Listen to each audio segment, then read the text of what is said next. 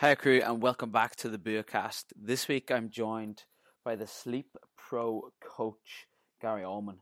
Gary is, as the name suggests, a sleep performance coach. He specializes in sleep optimization for high-performing entrepreneurs and professional sportsmen. Myself and Gary dived into all things sleep here today. We covered optimal bedtime, waking up time, and probably most interesting for me was the best time to have your first coffee in order to minimize that crash that we often get towards the mid-afternoon area. I really enjoyed this chat with Gary. We followed each other for a while here on Instagram, so it was great to finally get him on the show. As always, crew, if you have any feedback, suggestions, thoughts for the show, please let us know. Otherwise, enjoy.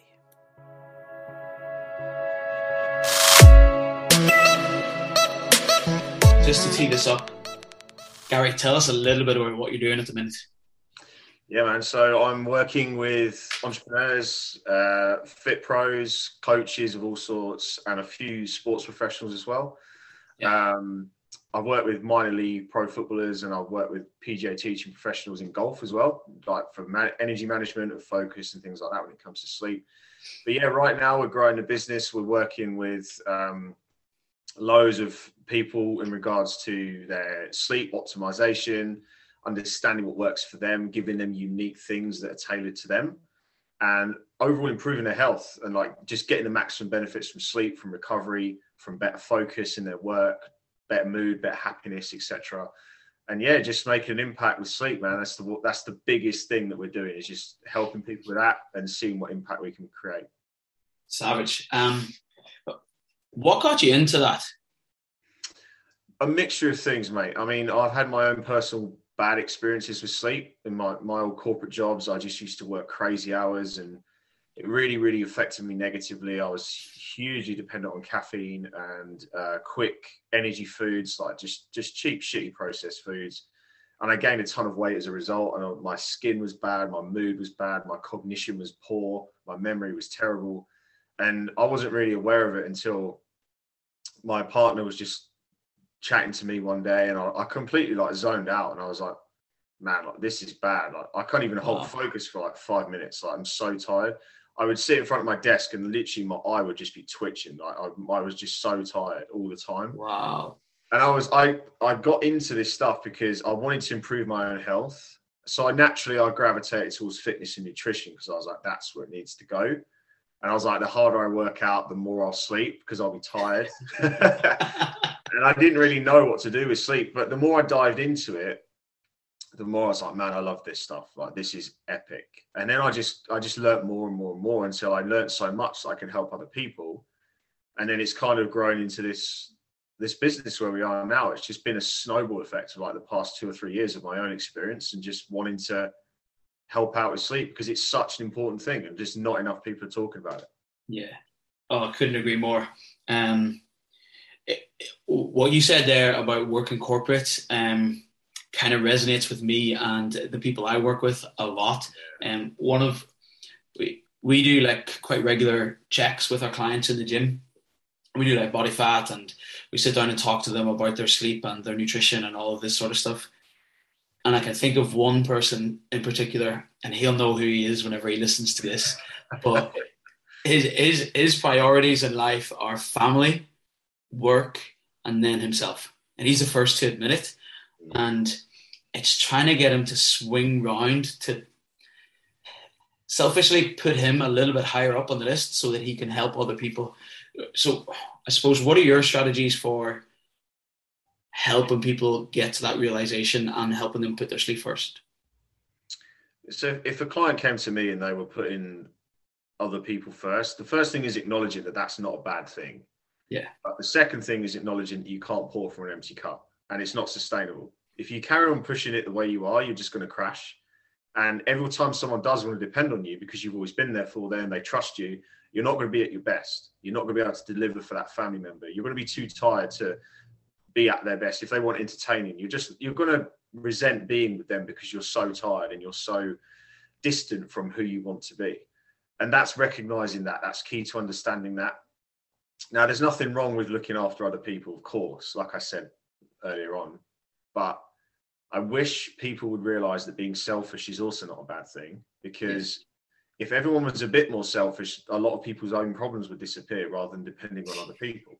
Now, people debate me on that all day, but if more people were independent and they took ownership and they could think, I don't need this person to depend on X, Y, and Z for my life, for my happiness, then they're in charge of their destiny and they're in charge of how they conduct themselves day to day. And I see this in relationships with people who come to me who, you know, their partner's sleep deprived or they're sleep deprived, and it's affecting their relationship in a way. We don't necessarily discuss that from the onset, but it's something that we may come across and they go, oh yeah, my partner is really tired. We don't do anything in the evening. I'm kind of getting stressed. Maybe you can help him or her, vice versa. Yeah. And that's the result of that partner putting themselves on the back burner and doing everything to help the other person, i.e. my client, or vice versa. And this is where the problem can come in, because we can go, if it's a client, I'll go, okay, so how much are you contributing towards this relationship? Because you always seem to have your shit together and your partner is knackered. You're telling me your partner's knackered and you don't want to do anything with them. And then that's kind of where the friction can come around. But you just have to break it down and envision the scenario in where you are and where you want to be in regards to performing at your best, because there's a lot of bad press around being selfish and putting yourself first. But I genuinely believe it's the number one thing that can aid so many people if they just took a step back and said no to a few more options, had less on their plate, put themselves first. And then when they do have the chance, they can dedicate the time to these people that they're actually spending and spend better quality time rather than just spend time for the sake of spending time. Does that make sense? Yes. Oh, 100%. I went on for a few little tangents there, but it's because I've been asked that question before, and it's something that I'm passionate about, because I just want people to realize that it isn't all about others. You have to be the priority. Deadly. I couldn't agree with that more. I kind of, like, through lockdown, I think that was a great opportunity for a lot of people, because they didn't have to do all these social scenarios that they were relying on. And I definitely took that time to be a little bit more selfish, and I kind of let it slip a little bit. But you said that you work with some high level athletes as well. Do you find that they tend to dial in to that stuff a little bit easier than people in the corporate world?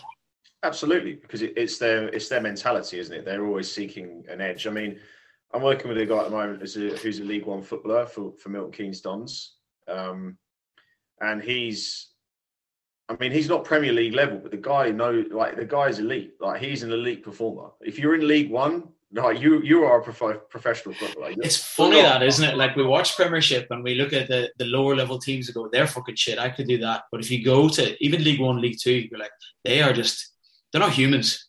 No. Like, the standard is amazing, and they're always looking for that 1%. So as soon as you turn up with that gift for them, potential gift, they jump all over it. Whereas people in the corporate world, especially in my experience, can be quite old-fashioned. Some of them are very, very dialed in with their ways and their habits, because every corporation usually has a system that their employees stick to, and that's what makes them successful. The processes are driven, but with that tunnel vision, they can ignore potential slingshot moves that make them go even further. And that's where the problem can come in with if you're doing like a big group corporation kind of thing. And I tend to work with entrepreneurs over corporate people, because I just find entrepreneurs are risk takers, and they want that better health, they want that investment, they want that drive to just get that edge on their competition, or just be better for their customers, or whatever it is. So that's where I've kind of zoned in on now, and that's who I resonate with the most. I mean, I'm not going to call anyone out, but if you're not an action taker, I'm not going to work with you. Simple as that. I mean, if you're going to make excuses and you're going to make say scenarios in your head of why you can't commit to your sleep, and you can't do this and you can't do that, then I don't want to know.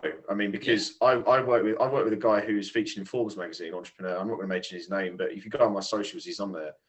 And he can sleep 7 hours a day and run a 7-figure business, and it's like, you're telling me you can't sleep you can't sleep 6 or 7 hours a night minimum sleep and still do your job, and it's like, that's something. Again, I went off a tangent with something that riles me up. I hear 100%.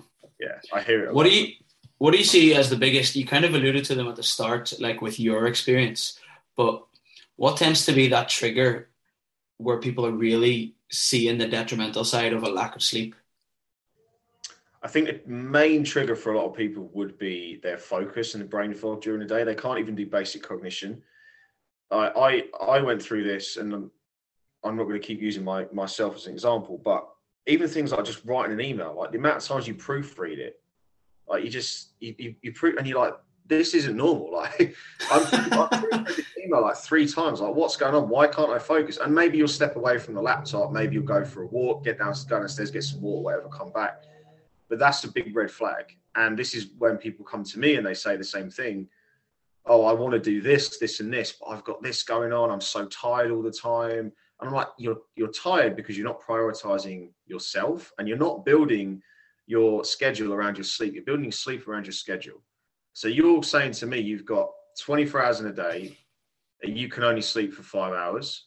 So that means you're working 18 hours. What are you doing for 18 hours a day? Oh yeah, I do this. So I work for 10 hours and I commute for 1 hour each way. So that's 12 hours. All right. What about the other 6 hours? Oh, I spend an hour cooking dinner for the kids, spend an hour with the kids. All right. What about the other 4 hours? Oh, I don't really know. And that's where you pick away at their schedule and you go, okay, so there's 4 hours there. So you sleep for 5. There's another 3. You've still got 1 hour that you can play with. You can get a workout in. You can go for a walk, whatever. And that's where the art of optimization comes in, because so many people just aren't aware of the time they have in the day. They think that everyone thinks they've got no time. Everyone thinks they're busy than everyone else. That's the attitude I used to have. Oh, I don't have time. It's not the fact you don't have time. It's the fact you're not aware of how you can prioritize the things that you want to achieve. So it just builds stress. That's all it is. And then you're in a constant stress state. If it's not a priority, you don't deal with it. Then the things that eventually do become a priority have built up to a point where you're stressed out and you can't deal with them when you should have dealt with them a few months back. And that's where the problems come in. You're tired, you don't want to do it, your energy's lacking, you've gained weight, you're eating shit food. The last thing you want to do is do that task. Yeah. It just becomes a vicious cycle then, doesn't it? It does, yeah, it does. What do you recommend for people to get into sleep-wise? Because you see lots of different things on social media and in magazines and whatnot that you only need 6 hours or you need 10 hours, or what does the average person need? 4% of the entire population can get on 6 hours or less and feel fully rested. People like super genetic people like Elon Musk, freaks of nature, one in a billion people can get by on that and do what he does and feel okay. 96% of the world needs 7 to 9 hours to be properly healthy and properly focused. I and you, James, could get by on 5 hours sleep for probably the next 10 years. And, we could perform, we could do it. And then we could say to someone, yeah, I only sleep 5 hours a night. I'm hustling, I'm grinding. And that's where the perception is. And I will always say to those people, well, where are you going to be in another 10 years? Where's your health going to be? Where's your productivity going to be? How many opportunities are you missing because you're tired all the time? And you may think it's a brag and it's a flex. People do have that hustle culture thing, but 7 to 9 hours is where the money is made. The absolute gold for our body and our systems and everything else that the body wants to do unconsciously whilst we're sleeping is in that 7 to 9 hour window. Now, the way you find that, if we work in sleep cycles instead, okay, so the way you do that, sleep cycle is 90 minutes. So you can play around with your sleep. This is never just a one size fits all process. Understand when you want to wake up and try for 7 hours first. Don't try for 8, don't try for 9 because your body might not like it. Try for 7 hours first, or 7.5 hours, which is 5 sleep cycles. So say you need to be up at 6 a.m., work back, and that will give you a window of 10:30 that you need to be in bed, okay? Or you need to be asleep. Then you can get your solid 5 cycles in, get your 7.5 hours of sleep, wake up, understand where your mood is, where your cognition is. after about 10 minutes, of course, of getting up, you're not going to be, as soon as you wake up, you're not going to be wide awake and alert. It's just impossible. The body has to gradually rise. But when we're up and about, we'll go, okay, yeah, I feel good today. I'm like an 8 out of 10. My mood is there. I feel alert. I'm not foggy. I'm not unfocused. Then maybe you know that 7.5 hours is where you need to be. Or maybe you need 8. Maybe we could push it to 8. Okay.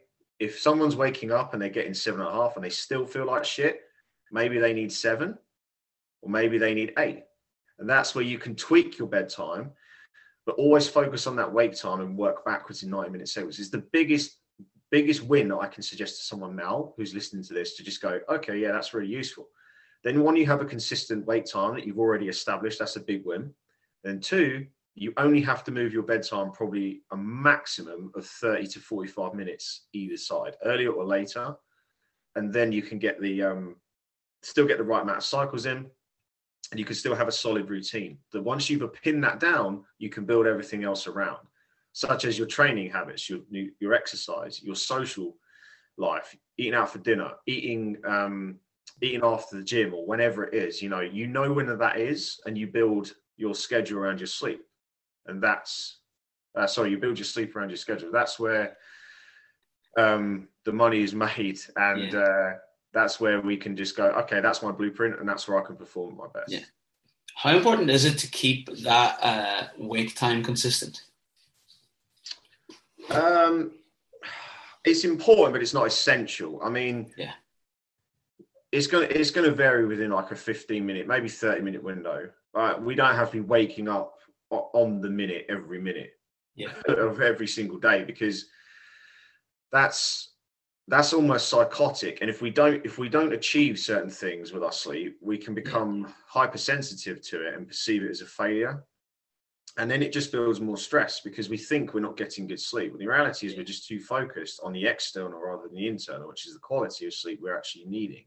Yeah. And that's what we don't want. If we have too much stress, we're just going to end up back where we started, and in a bad place where we are hyper aroused before bed. We've got jacked up cortisol levels. Our nervous system is taxed, and we're lying in bed. We may be able to drift off, but the actual quality of our sleep varies vastly. And then we're going to wake up and go, oh, yeah, I mean, I guess I feel okay today, because you're focusing on what you didn't do rather than where you are right now. Yeah. How do you, let's say, for example, right, someone has to work late in the office one night. It's just a one-off thing. They have to get this shit done. But they still try and make sure that they get home at a good time. But they have maybe the guts of an hour to play about with before they want to get to bed. But like you said there, they're jacked up, they're wide awake, they're super alert.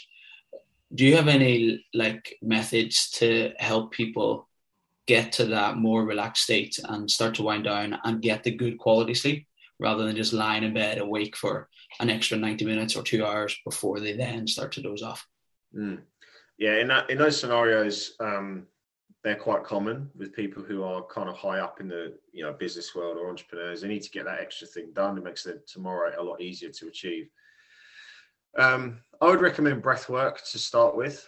I'd also recommend turning off all lights, disconnecting from absolutely everything, because any light stimulation past 10:30 is really, really detrimental to melatonin production.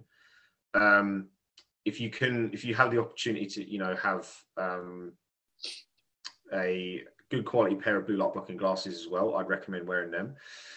They're the two things. Breathwork, there's methods to it, there's various ways of doing it, and I would do it before bed as well. I wouldn't necessarily do it in bed.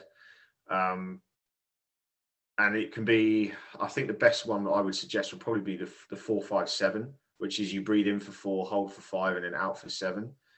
And that you do that for around a 5-minute period. It can vary. You'll feel very, very relaxed. You'll probably maybe get a little bit of tingling in your fingers and toes as well, because your nervous system is activated. But it's moving from a sympathetic state to parasympathetic. Yeah. And if you're working late and you're coming in, you're overstimulated, you've had a lot of late night light exposure, your nervous system is going to be wired, and we need to activate that other side, that rest and digest side, as quickly as possible. That's where 95% of our time as human beings needs to be spent, because that's where we operate unconsciously. We just go with our flow. Sympathetic state we only need on very rare occasions, either if we're in a fight, our life depends on it, or we're in competitive sport, and we're competing. That's when the adrenaline is going to be flowing. We're going to be at our best. Sympathetic is good. Parasympathetic is where we need to be. And breath work will really help you unlock that. Not instantly, but over time, it will definitely help build momentum towards you feeling a lot more relaxed when you only have a short amount of time to get to good quality sleep. I like what you said there about it's not instant. It's one of those things you really have to practice, because I practiced that, and I remember the first time I think I tried box breathing, where you breathe in and hold for the same, and then out for the same, and then hold for the same again.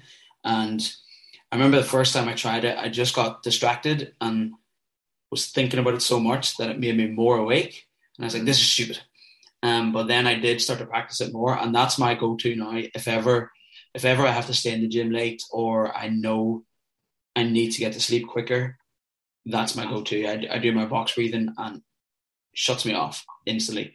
But it was only because I really, really, really practiced at it, and it probably took me the guts of, I was going to say it took me 2 months, but I didn't practice all the time for 2 months, but it was that kind of window. So it was maybe a month of actual consistent doing it.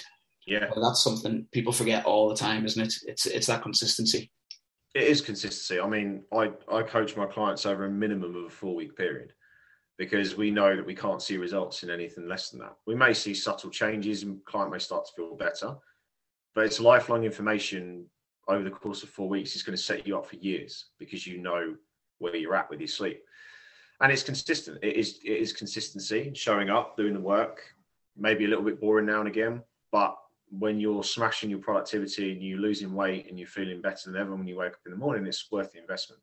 And it's worth the time, like you just said, James. Breathing, breath work, all that stuff may sound silly, but it genuinely is a game changer for so many people. Yeah. Let's change tack a little bit on this with regards to eating in and around our sleep window, like first thing in the morning and last thing at night.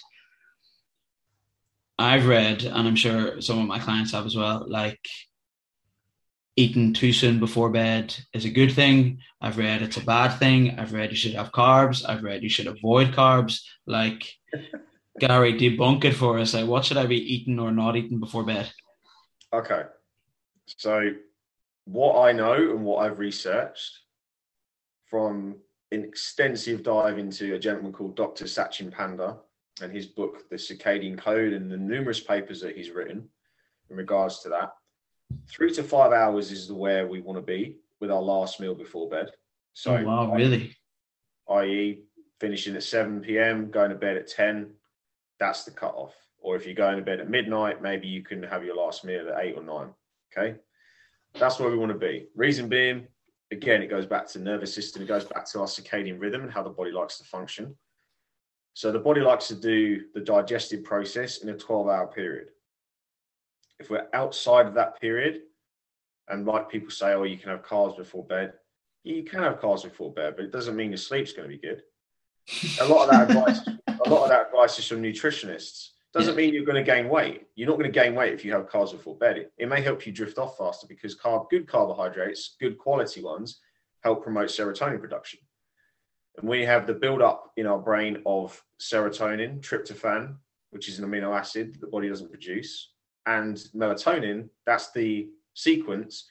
We need the serotonin, and carbs will induce that. So yeah, carbs will help you maybe get off faster, but it doesn't mean your sleep's going to be good, because your digestive process is still ticking over whilst you're resting. So the brain then has to go down the body into the stomach and go, right, we've got to digest this food whilst I'm trying to release hormones from the pituitary gland to induce good quality sleep. So the brain's in two minds, and that's when the awakenings can occur, because the brain isn't focused on one task.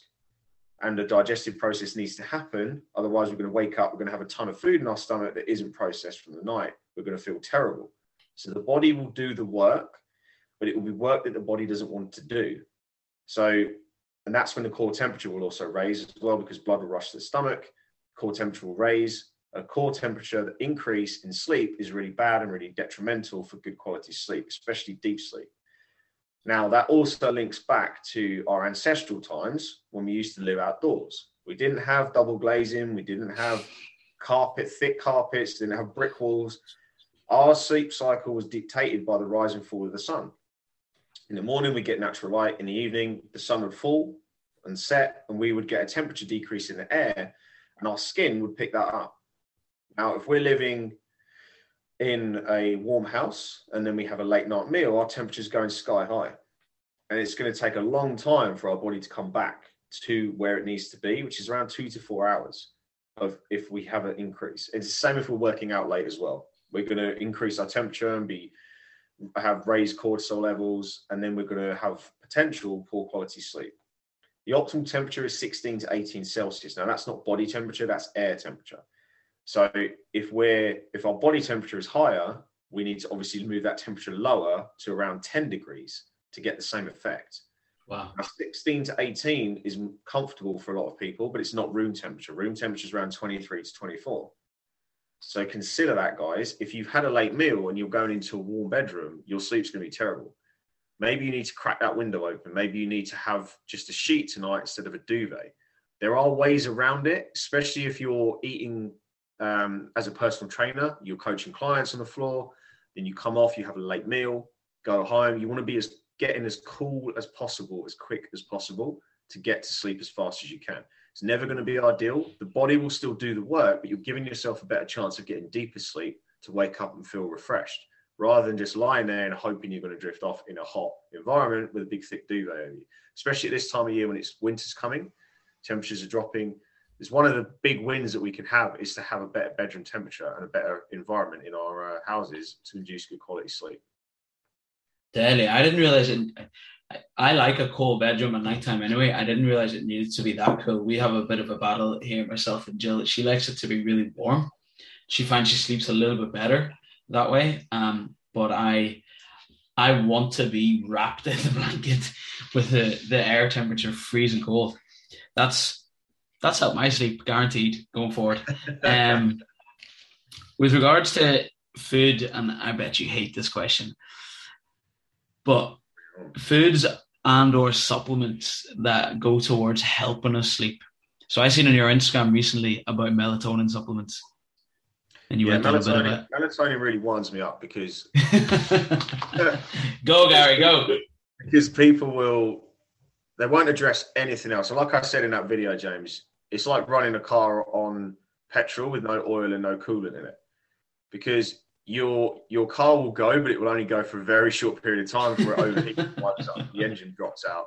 So this is where people don't understand. I have a sleep problem, I'll take melatonin rather than sleeping pills. Great, you're aware that melatonin is a sleep-inducing hormone, but what about the serotonin? What about the tryptophan? What about the dopamine? What about the lack of cortisol? How stressed are you?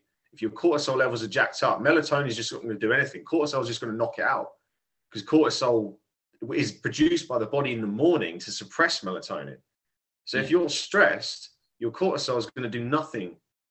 The melatonin is going to do nothing. The cortisol is going to do everything and control the nervous system.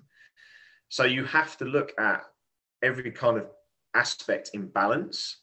Melatonin on a good diet, protein rich with good vegetables and very little sugary processed foods will be beneficial. Okay. But only in very, very small quantities, around 2 to 3 milligrams, and not for a long period of time. If you've gone through a bit of stress in your life and you still have a good diet and you can manage your stress quite well, yes, melatonin can be beneficial. If your life is a shit show and your stress levels are sky high, your diet is poor, you don't have time to eat good food, melatonin isn't going to do anything for you. And you're going to label yourself with a sleep problem because you've taken a sleep supplement that doesn't do anything for you. You're going to think you're immune to good sleep. Maybe you diagnose yourself with insomnia. Then go and see a doctor. The doctor will tell you the same and they'll give you sleeping pills. I've seen it time and time again. And anyone who's going to debate me on that, please send me a message and we can have a debate, because I've witnessed it with clients. I've witnessed it with my own partner. Okay. So I know what I'm talking about. That's me not being rude or egotistical. That's just my life experience and me being passionate about what I do. because I genuinely care, guys, about you getting good sleep, because it's an absolute game changer. So please listen to what I say. Everything I do say is debatable. There's another expert out there who will disagree with me, and that's fine. But from what I know and what research I have done and the experimentation I've done on myself and my clients, I know what works for that. So that's what I would say in regards to supplements. Diet first and then supplements. I take supplements myself, James. I have a good diet. I'm in good shape. What sleep stuff do you take? I only take magnesium 3 and 8. Right. Okay, where do you take that? Is it orally or? Yeah, just tablets. Yeah, magnesium is a supplement that has many health benefits apart from good sleep. It's good for muscle function, good for cognition, and it's not always found in that many foods.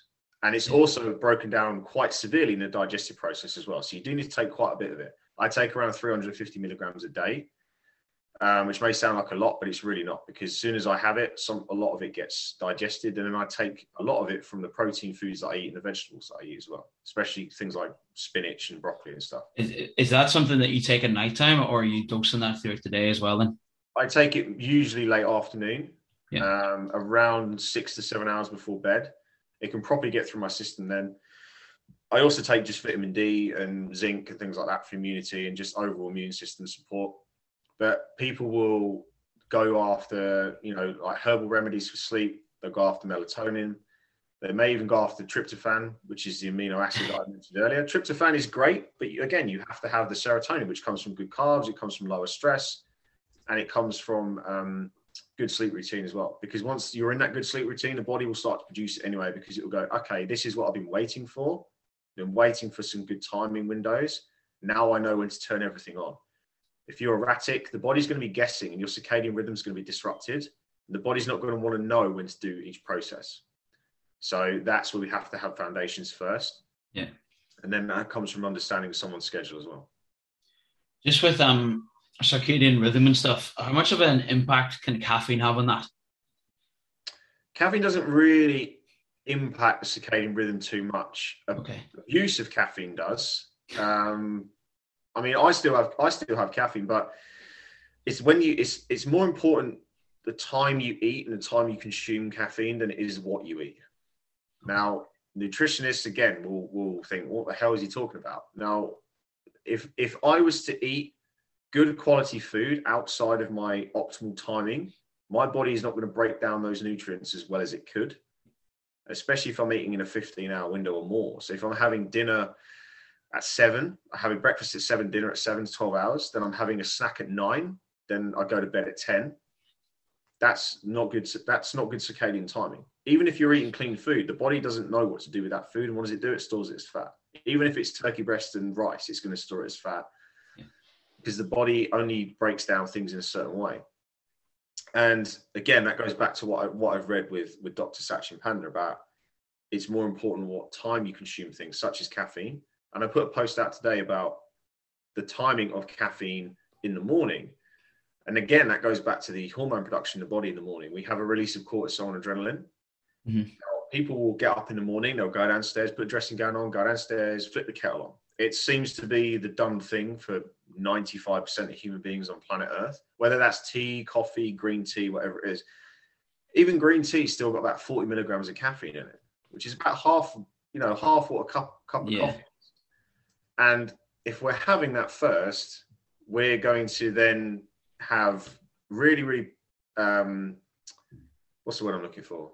Just say difficulty to keep it simple. We're going to have difficulty getting the hormone release we need, because the cortisol then has to compete with that caffeine. And caffeine is a stimulant, and so is cortisol. So what do? They rush to the same area of the brain to give you focus and wake you up.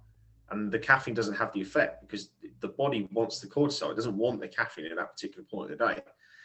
So then what do you do after you've had your first cup? You have another one, because you still don't feel awake, because your body hasn't done what it needs to do. And then that's where the problem comes, when we rely on caffeine and we have 3 to 5 cups a day or more to get us through the day.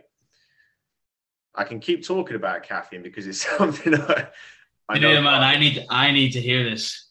This is for me, not for anyone else now. Okay, guys. So the other thing with caffeine is if we delay it 90 minutes, we're going to get the cortisol and adrenaline wear off. They've done what they need to do.